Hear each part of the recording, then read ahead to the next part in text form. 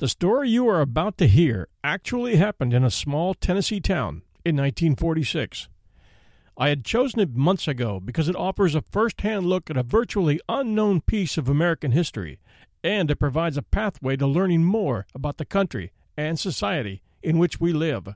The story involves an armed insurrection in Athens, Tennessee, a rebellion against a crooked small town's sheriff force and political machine that had been committing every type of crime imaginable, including murder, against the citizens for years. And despite their repeated requests for the government to investigate, they were ignored, and the situation was left in the hands of the people.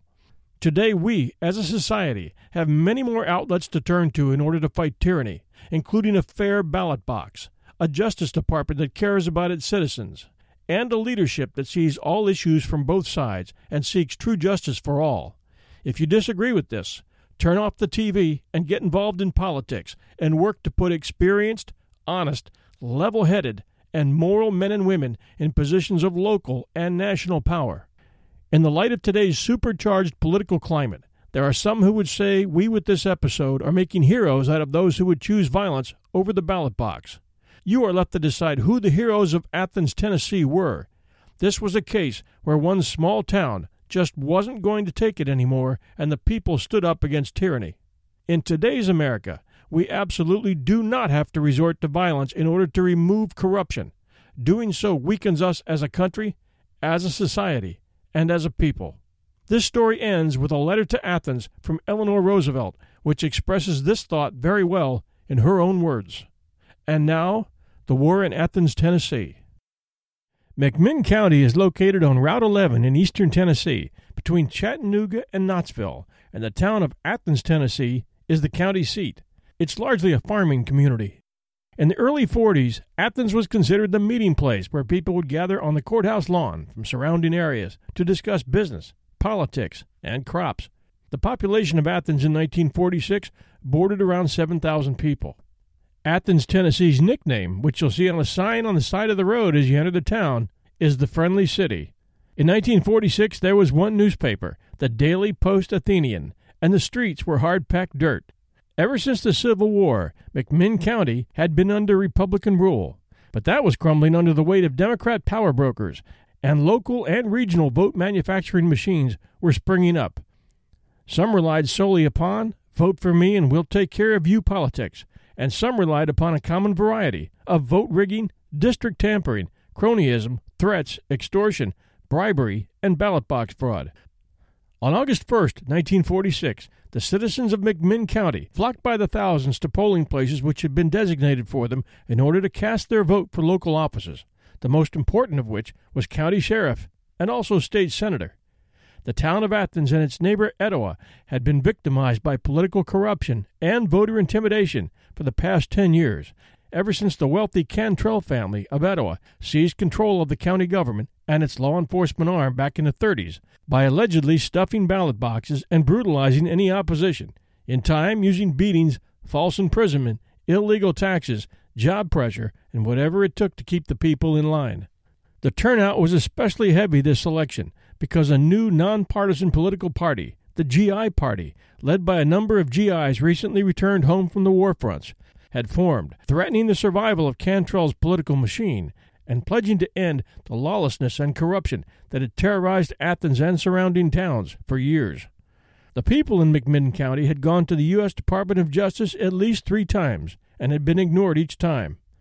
This day, Election Day, they were going to have their say. But so was Paul Cantrell. His family had backed Franklin Delano Roosevelt heavily in his 1932 election, hoping that the New Deal economy would revive the local economy and help Democrats to replace Republicans in the county government. Cantrell had begun the corruption when he was elected sheriff in 1936, then steamrolled his way through the 1938 and 1940 elections, building enough power in his political machine to get elected to state senate in 1942 and 44, while making sure his chief deputy, Paul Mansfield, stole the elections in McMinn County in those same years. Now, in 1946, Cantrell was back, running for sheriff once more, and he needed a show of force, but Cantrell was smart enough to keep his hands clean and let Pat Mansfield do all the dirty work. Weeks of intimidation and beatings hadn't stopped the GI Party from their quest to bring down his corrupt machine.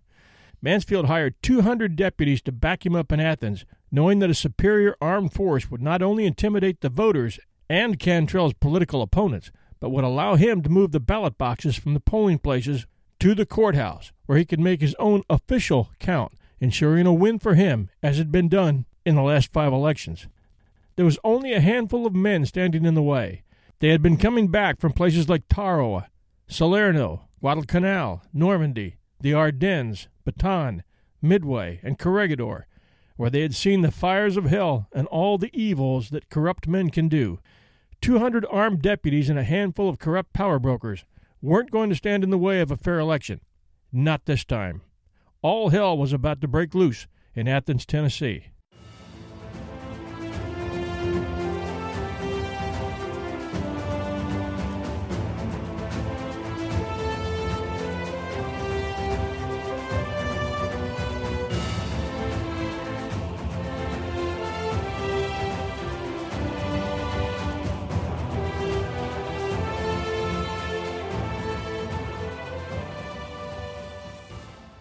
I'll never forget Philosophy 101 in college for 2 reasons.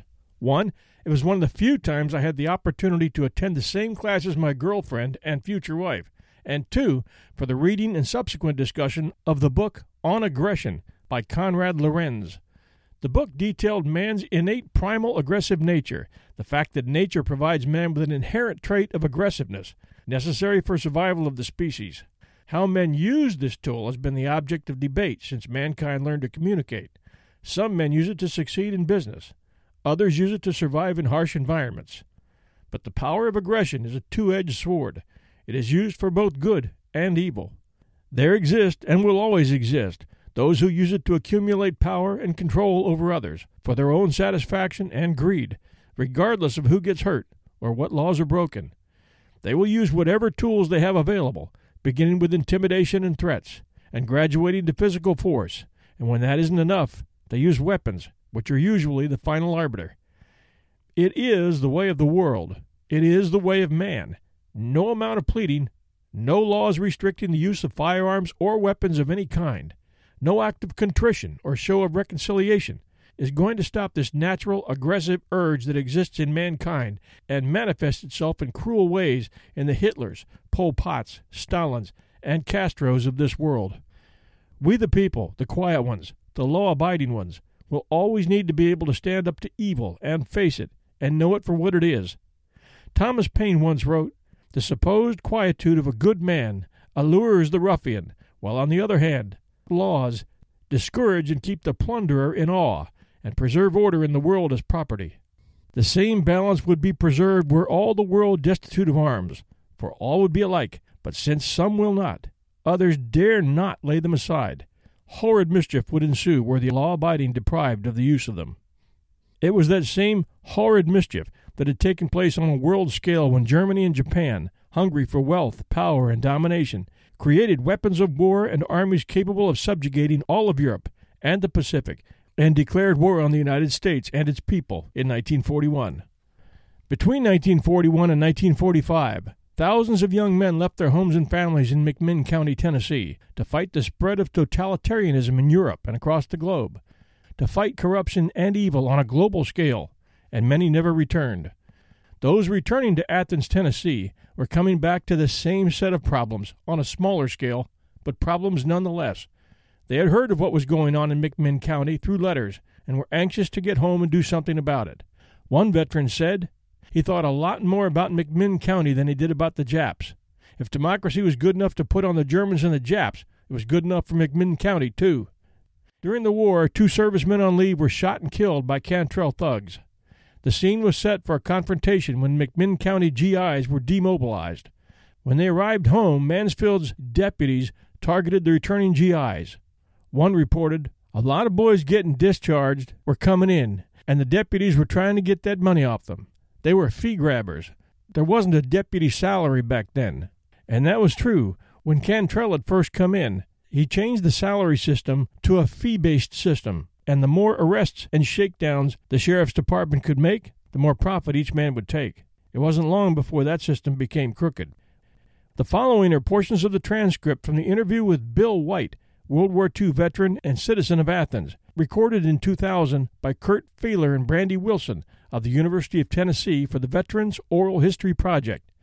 Bill served with the Marines in the Pacific and returned home to Athens in 1946 in the weeks prior to the election, and his words bring accuracy to the events preceding to and during that history-making day in Athens.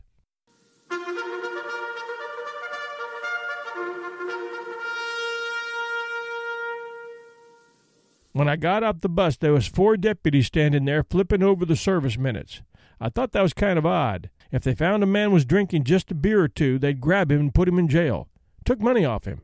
I asked one of these boys who were flipping through the service records, and they said, "Yeah, they'll get everybody." I said, "They do?" He said, "Yeah." And I said, "Hellfire. Them boys go over there and fight a war and fight them battles, come back here, and they can't do nothing." I said, "That's awful. Got a bunch of thugs in here, I reckon." That's just the way I thought, you know. A lot of boys getting discharged were getting mustering out pay. That had the deputies running around 4 or 5 at a time, grabbing up every GI they could find and trying to get that money off them. They were fee grabbers. They wasn't on a salary back then. Fees by arrests. I watched a lot of that going on, and the more I watched it, the sicker I got. And then they killed a GI or two, shot him and killed him, and we decided that we'd get together. An election was coming up, you know.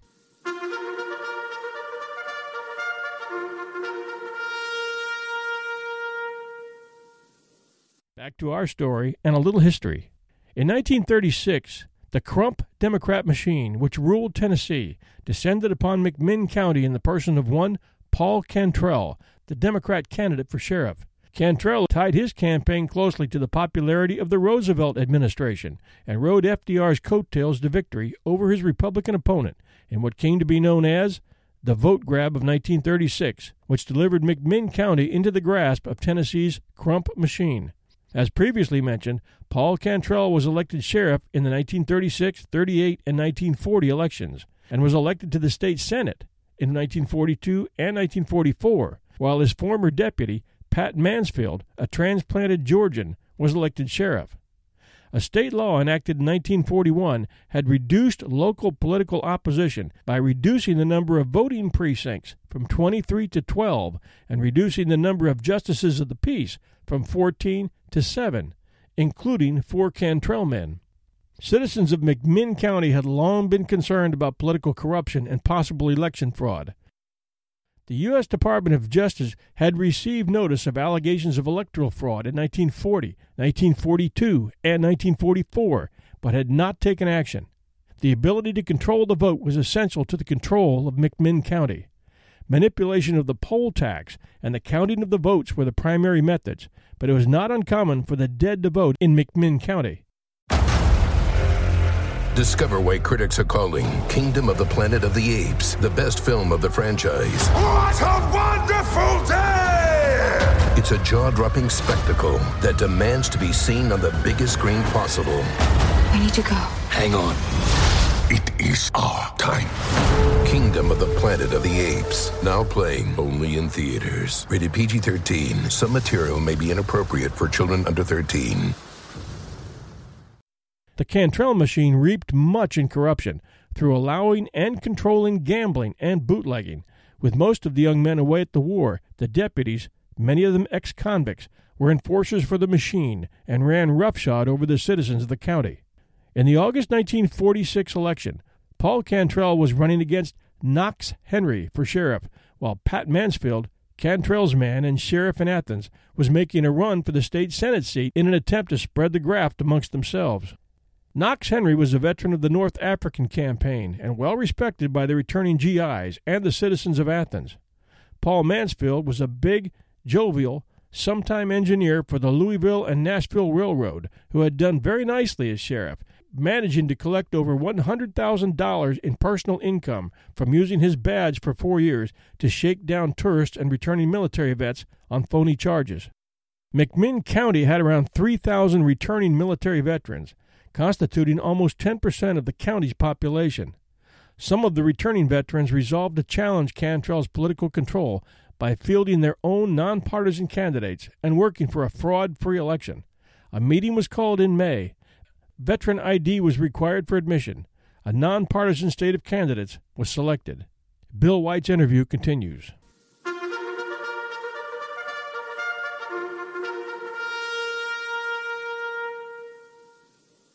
We decided to form a GI ticket in the next election and kick them out. Well, we formed a ticket and got candidates to run for every office in McMinn County. And we had meetings, and they put up Jim Buttram, head of the GI ticket. And they put Lawyer Dugan as a publicity agent and a lawyer that got a ticket. And they started off that way. And they started putting up signs and things. Those deputies went out and beat up them GIs putting up signs and tearing them down. They had another meeting, and they thought about what the deputies were doing. And I got up and said, "Listen, you think they're going to let you win this election? Those people have been taking those elections for years with a bunch of armed thugs. If you never got the guts enough to stand up and fight fire with fire, you ain't going to win." They said, "Nah, we don't want to do that." I said, "You better do it or you're wasting your time." And Jim Buttram got up and said, "Well, Bill, I'll recommend you to be the GI leader, organized to keep them from taking the election." And I said, "That suits me." And they voted me in as the GI leader to organize a fighting bunch to keep them from beating up GIs and keep them from taking the election. That was right down my alley. I like that. So I got out and started organizing with a bunch of GIs. Well spirits. I learned that you get the poor boys out of poor families, and the ones that was frontline warriors that's done fighting and didn't care to bust a cap on you. I learned to do that. So that's what I picked. I had 30 men, and I took what muster and out pay I got and bought pistols. And some of them had pistols. I had 30 men organized.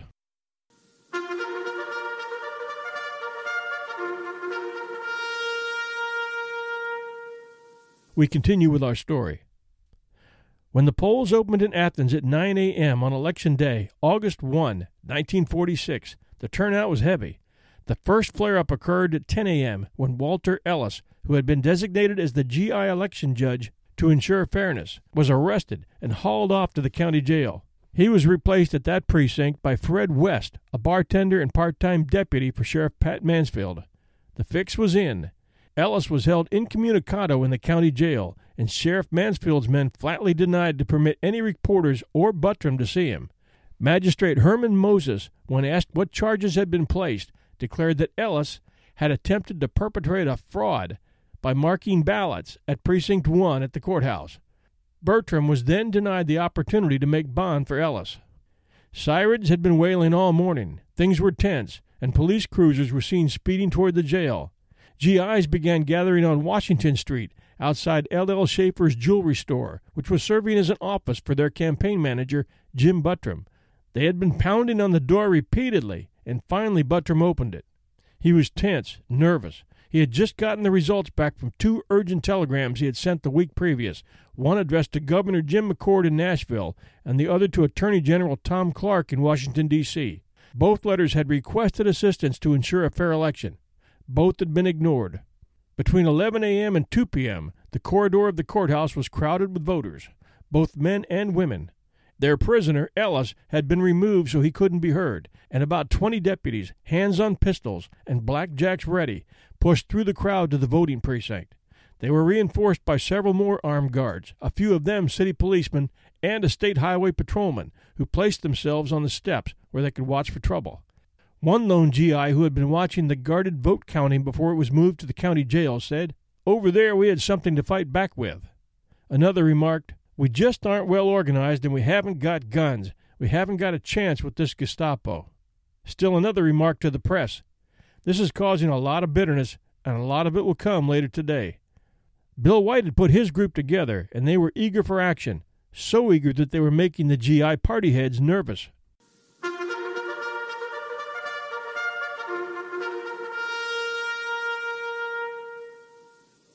White's interview continues.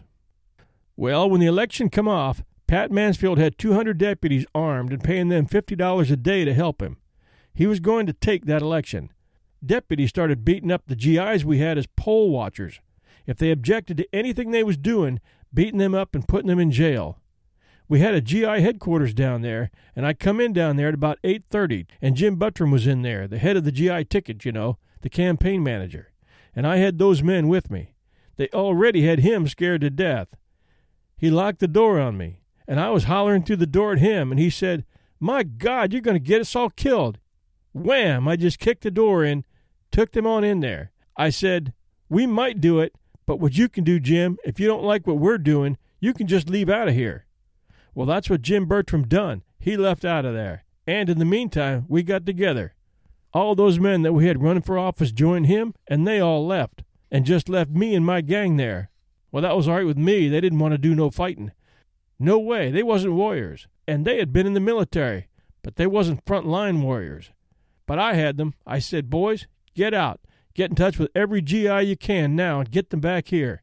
We're going to organize big. So they took off, and every GI they could find in McMinn County, they got the word to. And the first thing you know, there was about 200 of them there.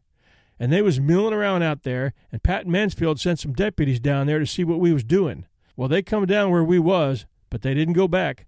We grabbed them and captured them and put them in an old tire place over there and made prisoners out of them. And we got 7 of them down there who were headed there. Beat up some of them because naturally that went with it. We whooped around on them a little bit and disarmed them just to give us that many more guns.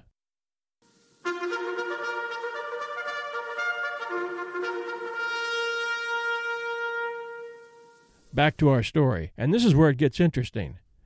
And what I mean is how we, meaning you and I, perceive the lawlessness that you are starting to see on both sides. We're used to our orderly, protected lives. We don't have to fight armed corruption. We have the law to do that for us. So we look at the past, at White's group of men who saw this as a fight against tyranny, and we want to judge them for their actions. It just isn't the clean, justified actions you expect to see from the guys wearing the white hats. Well, when you really start studying history, the revolution, the wars, any kind of fight to resist evil, there are no white hats. There's no clear right and wrong. There's no tailor-made ending like the kind we get at the end of a 1-hour crime drama on TV. You fight aggression with aggression and hope that the guys who fight for something good and decent are still standing when it's over. It's never pretty. It's not sanctified. It's war, and it's ugly. Thomas Jefferson once wrote, "The tree of liberty must be refreshed from time to time with the blood of patriots and tyrants." And now it was 1946, and Athens, Tennessee was one of those times. Back to Bill White's interview. And so, Otto Bull Kennedy was the chairman of the Republican Party. He was helping them put mail ballots out. He came in. We were using his place over there. He had the tire place to put our prisoners. He said, "What are you going to do with all these men?" I said, "I don't know, Otto. We might just kill them." "Oh, Lord. Oh, Lord. No, I'm not having anything else to do with this. Me and my brother and son-in-law is leaving here." I said, "Don't leave. You might cause some of these GIs to leave off." Otto wasn't a GI, you know. He was just giving moral support. The Republicans was. He wasn't giving no real support, no fighting or nothing. He didn't want to do that. And he said, "Bull, J.B. Adams, let's get out of here. We don't want to have no part of this." So he left and went across the street to the car. They had their wives over there in their cars. I walked over there and said, "Hell, don't leave right now. We ain't even got started yet. We're leaving here." So they took off and went home. Got home, they pushed all the furniture up against the door and everything. At this point, White laughed. Well, anyway, I got some boys, and we took them deputies out way back, out in the country, and whooped them good, you know, with hickories and an old club about the size of your thumb, and, you know, give them a good whooping. 3 of them was out of Georgia, and they thought we were going to kill them. They begged us not to kill them and all that stuff. But we didn't. Thought about it, but we didn't. Ha! So we come on back. Then they shot a black man down there. Our story continues. At 2:45 p.m., a black farmer named Tom Gillespie entered the Athens Water Company building, which was serving as the 11th precinct, to vote. One of Cantrell's or Pat Mansfield's men, depending on how you want to look at it, had positioned himself behind Gillespie to observe how he was going to vote. And when the deputy had determined that Gillespie was voting for the GI party, he pulled Gillespie away from the ballot box and told him, "You'll have to get out of here. You're voting at the wrong precinct." Gillespie turned to Deputy Windy Wise and said, "I've always voted here before." Wise couldn't handle having a black man talking back to him, and placing brass knuckles on his hand, slugged Gillespie in the face hard. Gillespie then ran for the door, knowing what any resistance would cost him. And as he reached the door, Wise drew his revolver and shot him in the back. Inside the room, the gold-starred deputies turned their attention on the men and women who were standing wide-eyed witnessing the event. Election Judge and Deputy Sheriff Carl Neal, pistol on hip, ordered Mrs. H.A. Vestal and 5 other women to leave the polling place. "Get out," said Neal. The women, amazingly, considering the time, place, and circumstances, stood their ground. "We have a right to watch you count the ballots," one of them said. "Go on, get out of here," shouted Neal, and the women finally gave ground and left, protesting. But that wasn't enough. There were 4 GIs in the room. Mrs. Vestal's son James, Charles Scott Jr., Charlie Hyde, and J.P. Cartwright. But the Cantrell machine had 6 men in the room, all wearing guns. Neal ordered Cartwright and Hyde to go up front and sit down. They protested that they couldn't see the count from there. "You don't have to see us to count 'em," said one of the thugs. Cartwright said he wouldn't stay if he couldn't witness the count, and he and Hyde left, which left Vestal and Scott as the only GI watchers for Precinct 11. When Cartwright and Hyde emerged, a roar of anger went up from hundreds of citizens now gathered across the street. The 8 or 9 deputies in front of the waterworks fingered their revolvers nervously. Charles Scott Sr. sent word into his son to come out. "We don't want you boys in there with those gangsters." Vestal and Scott, inside, asked to leave, but now the sheriff's men ordered them to sit down. A few minutes later they asked again, at which point the deputies barricaded them behind a counter and locked the door. Vestal later told a reporter, "We jumped on the counter, climbed over it, and tried to get out. The door was locked. Charlie hit it with his shoulder. The deputies were right at us and trying to slug us using brass knuckles, and them with guns.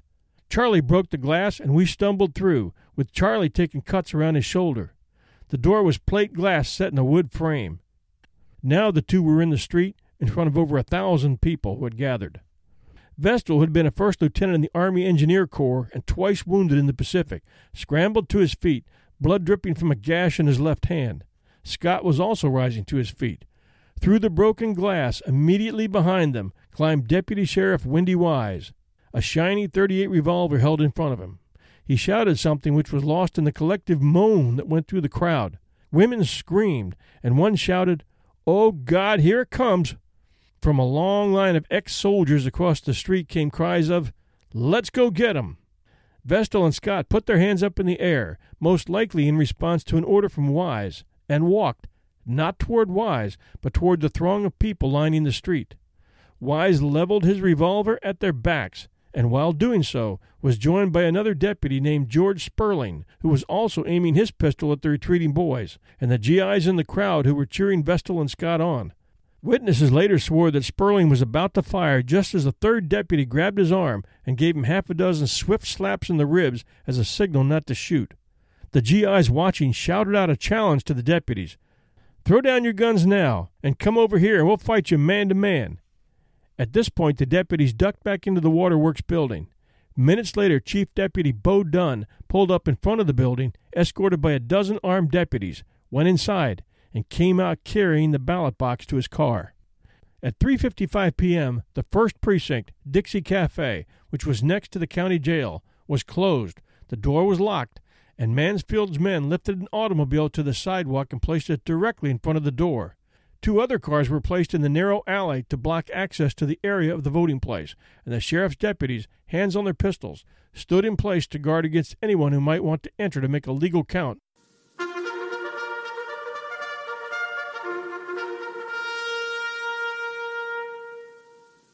We return to Bill White's interview, where he has just been asked about the man who was shot at the Waterworks. "That was Gillespie, and they said they was going to take him to the hospital. They put him in the car. Didn't none of us have any cars. We borrowed a car and an old truck to take them deputies out from a hardware store down there. He let us have his car and truck. Big hardware store there on the corner. So they took him over by the jail and told the sheriff they'd shot a black man, and they told him to take him to the hospital. They took him on over to the hospital, old man Gillespie, and so they come out there with their guns up. Those deputies hollered and said, 'You damn GIs!' They wanted to cuss us. I was standing there listening at them. I said, 'Yeah, you won't be cussing us long.' So I got them together down there again. The GIs. I said, 'Listen, boys, they got all kinds of guns out there in that armory.' I said, 'Edsel Underwood, he's kind of playing my lieutenant, you know.' I said, 'Take 5 or 6 of these men out there and break in that armory and get them guns.' And I said, 'All right, here's the old man that's head of that armory. We'll see if he's got the keys.' I got on one side of him, and Etzel got on the other, and I said, "Where's the damn keys to this armory out there?" He said, "You're playing with the government now." I said, "Where's the keys?" "In my left pocket. I ain't got the keys to that ammunition and them guns in there now." Well, we got the keys to the front door off from him. At that point, White laughed. "And what was his name?" "His name was, I can't think of his name right now. But anyway, he was a major out there. Anyway, he gave us the keys to the front door and went out there, accidentally opened the front, and then busted in the rest of it and got 60 .30-06 rifles, Enfields, and 2 Sub-Thompson machine guns, and all the ammunition we could carry. And they brought them back down there to the GI headquarters in the big 2-ton truck we had all that stuff in. And he said, "Bill, here's all that stuff. What do you want to do with it?" I said, "I'm going to pass them rifles to these GIs here." I got up in the truck. I passed out all 60 of them and a bandolier of ammunition apiece, and still had some ammunition left over. We got the word then that they was taking ballot boxes out of them precincts, and they was taking them into the jail. I said, "Boy, they doing something. I'm glad they done that. Now all we got to do is whip on the jail." And they had 2 or 3 precincts they took up there to that jail. That was their bad mistake.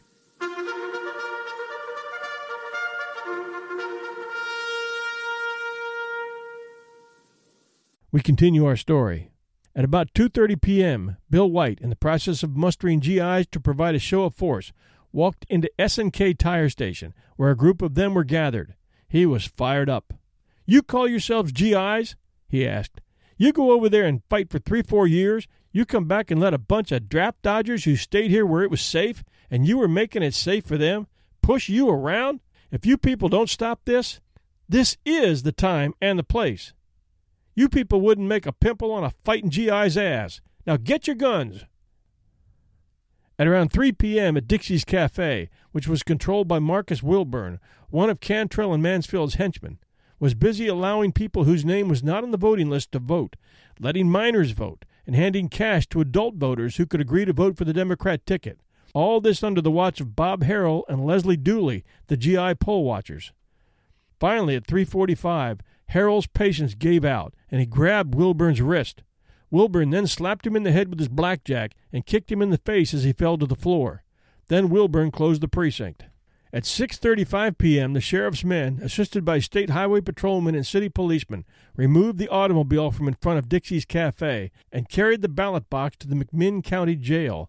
As the sheriff's men carried the ballot box across the jailhouse lawn, they were preceded by 2 men carrying handguns and 4 more equipped with 10 and 12-gauge shotguns and high-powered rifles. By 7:30 p.m., the mass of fighting men of Athens, enraged by the events of the day, fearing the arrival of the National Guard that Cantrell had called in to protect himself, and realizing that they needed to act before a false count was announced and the Guard showed up, were approaching the jail. A shotgun blast came from an open window on the 3rd floor of the brick building, and 2 men in the street fell wounded by buckshot.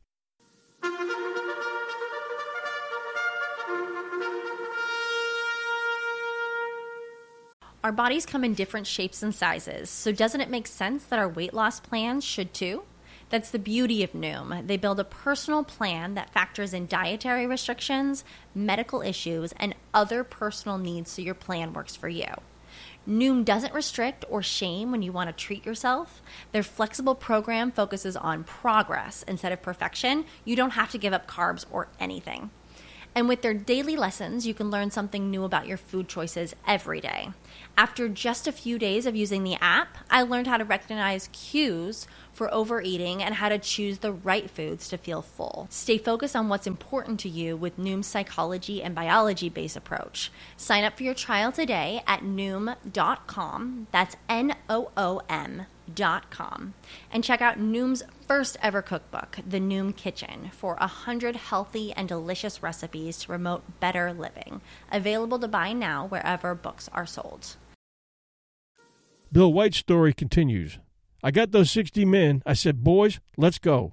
And I led them around up towards the college and split them up there and had one take Buck Landers take half of them, or almost half of them, through the alley there to meet us up there on that bank up above the jail, behind the post office. I took the rest of them around behind the college and around by the post office, and Buck got his men up there and lined them up there on the bank overlooking the jail. And I said, "Boys, I'm going to tell them to bring the ballot boxes out of there, and if they don't, we're going to open up on them." I hollered in there. I said, "You damn thief grabbers, bring down them damn ballot boxes." That's just what I said. He didn't make a move down there, and finally one of them said, "By God, I heard a bolt click." Down there, one of them grabbers did, they started scattering around, and I had a pistol in my belt with a shotgun, and I pulled the pistol out and started firing down there at them. And well, when I did that, all that whole line up there started firing down there in there. A lot of them got in the jail, some of them didn't, and some of them got shot laying outside, and the battle started. They began to shoot out of the jailhouse at us, and every time they'd shoot, we'd open up a volley of fire. You couldn't believe how them 60 men with them 30-06 rifles, and man, that scared them people to death down there in that jail, a lot of them. And the battle went on, raged on, and they was trying to slip out. But before, I'd sent 6 men down there in the corner to open fire in the courthouse to scare those deputies down there, a lot of deputies down there, to keep them from joining the deputies up at the jailhouse. And they sat down there and fired several rounds through the courthouse, held them all down at bay down there. Then I had sent some scouts behind the jail to see what they were doing, slipping anyone in the jail. Well, one scout come back and told me if some of them were coming out of the jail and running off. I said, "That's good. Don't fire on them if they're running, if they're not armed. Let them go." And he said, "Okay," and then went back around there, and they didn't fire on them. They just let them go. But they was throwing their arms down, leaving that jail behind. And the firing kept on, and about every hour I asked if they were about ready to give up, and they wouldn't say nothing. So I had some boys go out and get some dynamite out of the county had a place out there where they kept dynamite. I knew where it was and said, "Go out there and get a case of dynamite." They went out there and got a case of dynamite. Some of the GIs went down and got some gasoline and oil mix and made Molotov cocktails out of it. They was throwing Molotov cocktails, and they was hitting on top of them cars and burning them, first one place and then the other. And they couldn't get them all the way down there. They were big old bottles, They couldn't throw them that far. Anyway, they were sitting out there next to them cars. And then we got to make dynamite, bombs. We'd put 2 or 3 sticks of dynamite together and tape it together and put a cap in there and a fuse. And we'd rear back and throw them. Well, we couldn't get them all the way to the jail, but we got them out to them cars. They'd blow them cars up in the air and turn them over and laid them back on the top. Several cars down there were blowing up. We continue with our story. At 10 p.m. inside the jail, Sheriff Pat Mansfield was handed the phone, and it was a reporter for the Chattanooga Daily Times. "I can't talk to you right now. There's mob violence at the county jail right now. Things are too hot here. I haven't got time to talk to you." He hung up the phone. An hour later, as bullets shattered everything above waist level and higher, depending on the floor in the building, Mansfield and his deputies shouted a warning to the men outside. Mansfield was holding 3 GI hostages, all election judges, Felix Herod, Tom Dooley, and Walter Ellis. "If you don't back off, we'll shoot these men," Mansfield threatened. There were 75 deputies inside the jail, all involved in the firefight. Lead was pouring into every opening in the jail. The deputies were running out of ammo, while the supply from outside seemed to have no end. Some on the outside were firing from the street. Others were positioned on top of the buildings facing the jail. The crowd was huge, and even included younger boys using .22s and BB guns. The dynamited cars were burning. The air was filled with smoke and cordite. It was a wild melee. By 2 a.m., the phone lines to the jail had been cut. Mansfield shouted out another threat to kill the hostages. The GIs had their own response. The deputies would come out now with their hands up, and their lives would be spared. The shooting continued. At 2:30 a.m., an ambulance pulled up to the north side of the jail. Assuming it was for the evacuation of the wounded, the veterans let it pass. 2 men jumped in, but instead of heading toward the hospital, it sped north out of town. It was carrying Paul Cantrell and Pat Mansfield. We return to Bill White's account. "We're going to have to get some charges up there on that jail," I said. "Make a couple charges there. We'll go down there and we'll place some charges." So I made up a couple charges, and I crawled up and put a charge on the jailhouse porch. Crawled back behind the building there, and it went off and blew the porch up. I didn't get no answer out of them. It was getting long. We'd been fighting there, for about 4 or 5 hours. So I went up and laid it right against the jail. It was a bigger one than the one I put on earlier. When it went off, it jarred that jail. Whoo! Like that. First thing I know, here come a bunch of white flags out the door. At that point, White laughed. They'd given up. It was about 60 of them in there. They come out there with pistols hanging on their fingers and everything else. And we come off the bank up there, and we take our pistols off their fingers and throw them out there. We beat up some of them, you know.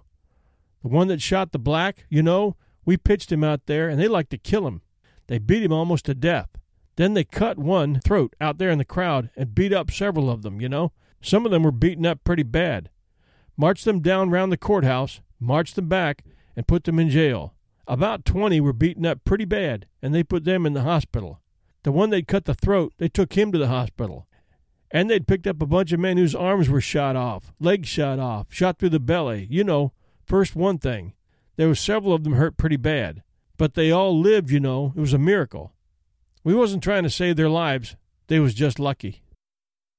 We continue our story. When Windy Wise came out, several in the crowd surged forward and mauled and kicked him senseless before he could be picked up and then carried back inside to a cell. The deputies' automobiles outside were smashed and burned. Marcus Wilburn, one of Mansfield's deputies, had his throat slashed. Biscuit Ferris, Cantrell's prison superintendent, had his jaw shattered by a bullet, and many of the deputies who had been inside the building suffered bullet wounds and cuts from flying glass. But miraculously, there were no deaths. By 7:05 a.m. the next morning, the ballots were counted. The recovered ballots certified the election of the 5 GI Nonpartisan League candidates. Among the reforms instituted later was a change in the method of payment and a $5,000 salary cap for officials. In the initial momentum of victory, gambling houses in collusion with the Cantrell regime were raided and their operations demolished. Deputies of the prior administration resigned and were replaced. The ballots, when tallied, proved a landslide for the GI Nonpartisan League. Scores of veterans were present when Speaker of the Tennessee House of Representatives and Secretary of the McMinn County Election Commissioners, George Woods, was marched into the county courthouse under the guard of the ex-GIs. Speaker Woods had fled after the gunfight. League member Knox Henry received 2,175 votes against 1,270 for Sheriff Cantrell. The League also won the other races. It was 2,194 to 1,270 for Frank Carmichael as trustee. George Painter won the county clerk race, 2,175 to 1,198. The county clerk broke 2,165 to 1,197 for Charles Pickett. In early September, the fall of the county political machine was followed by the resignation of Athens Mayor Paul Walker and the town's 4 aldermen. The resignations met with popular approval. The resignations came after a nighttime shotgun blast through the front of Alderman Hugh Riggs' home. Mayor Walker had previously refused a demand to resign made immediately after the gunfight by the McMinn County American Legion and VFW posts.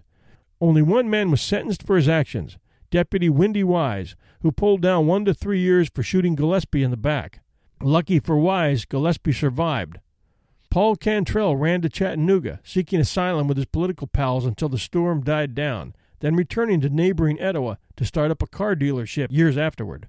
Pat Mansfield was running and ran all the way back to Georgia, but later returned for a few days to resign his seat on the commission after telling Otto Kennedy his story.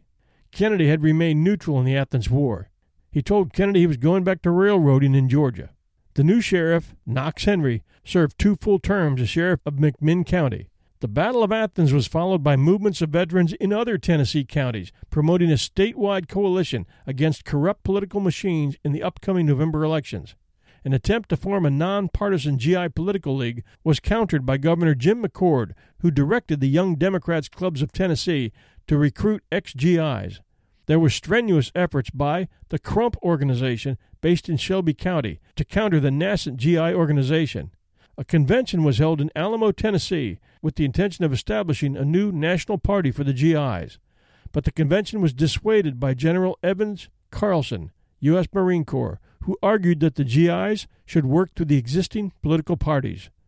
Today, the war in Athens stands as an example of the continued need for the Second Amendment, which allows our citizens to own and carry firearms lawfully. This provides them with the option to use armed force to support the rule of law when it is clearly violated and when honest citizens' lives are clearly being controlled and threatened. A lot has changed since Athens. Political machines still exist, but they rely much more upon buying votes from citizens than forcing those votes at the point of a gun.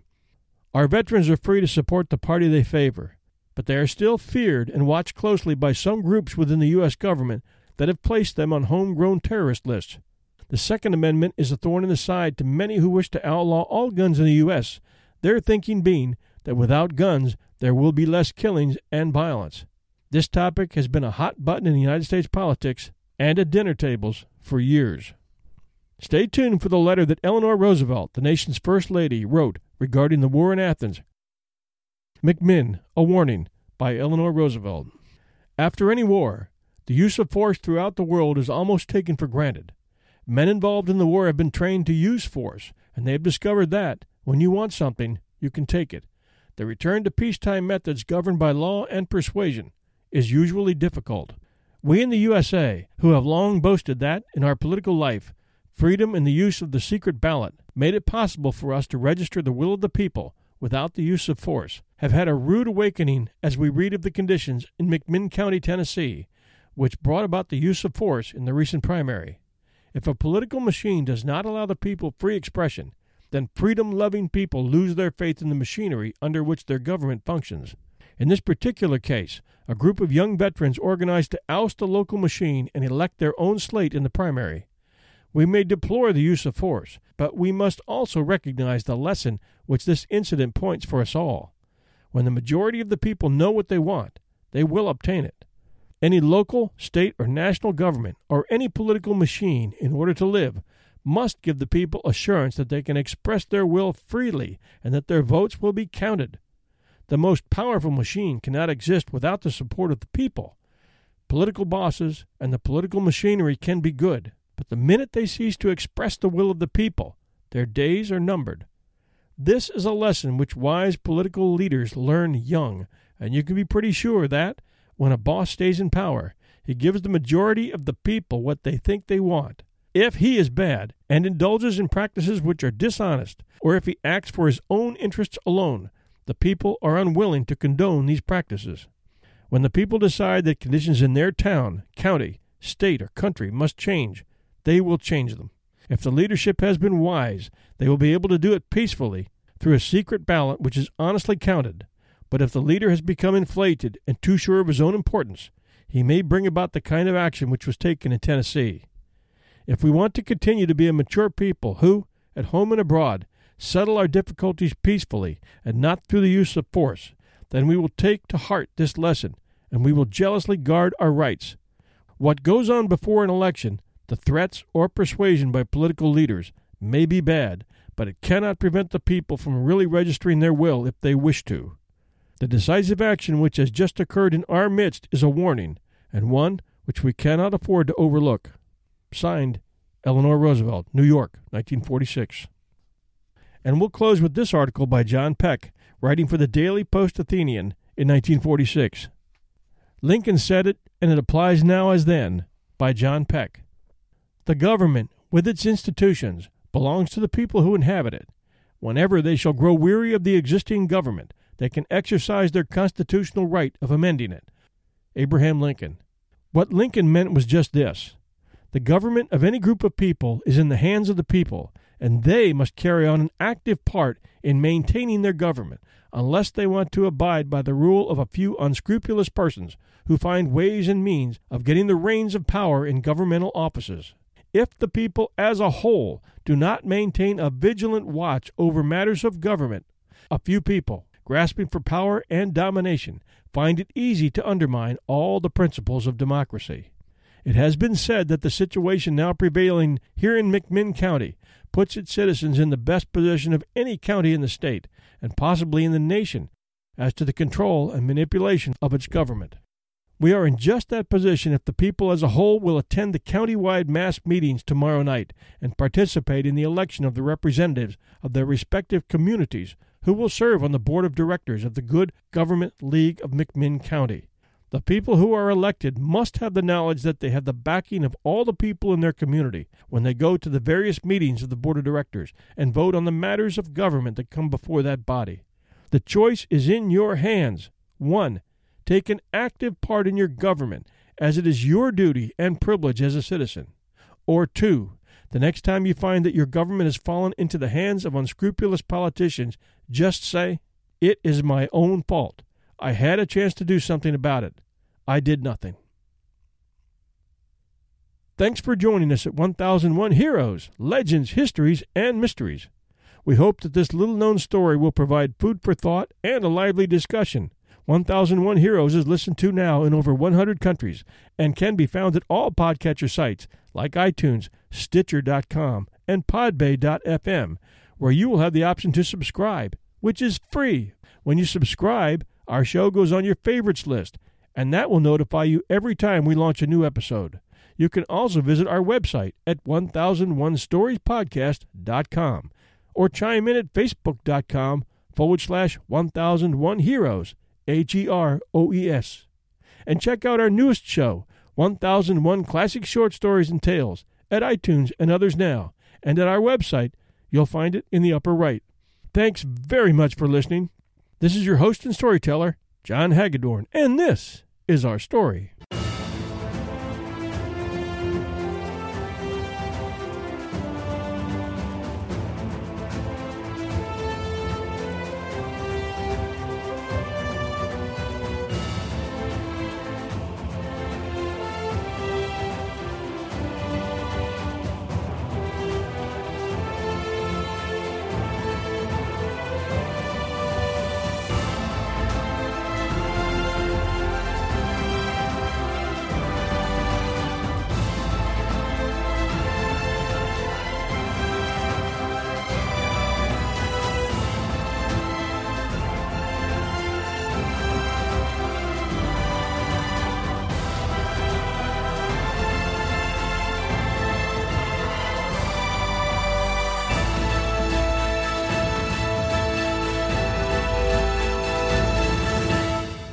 This is the story of the one.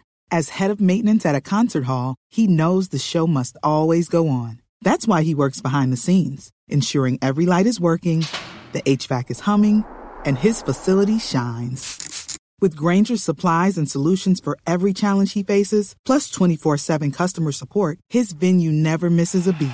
Call quickgrainger.com or just stop by. Grainger, for the ones who get it done.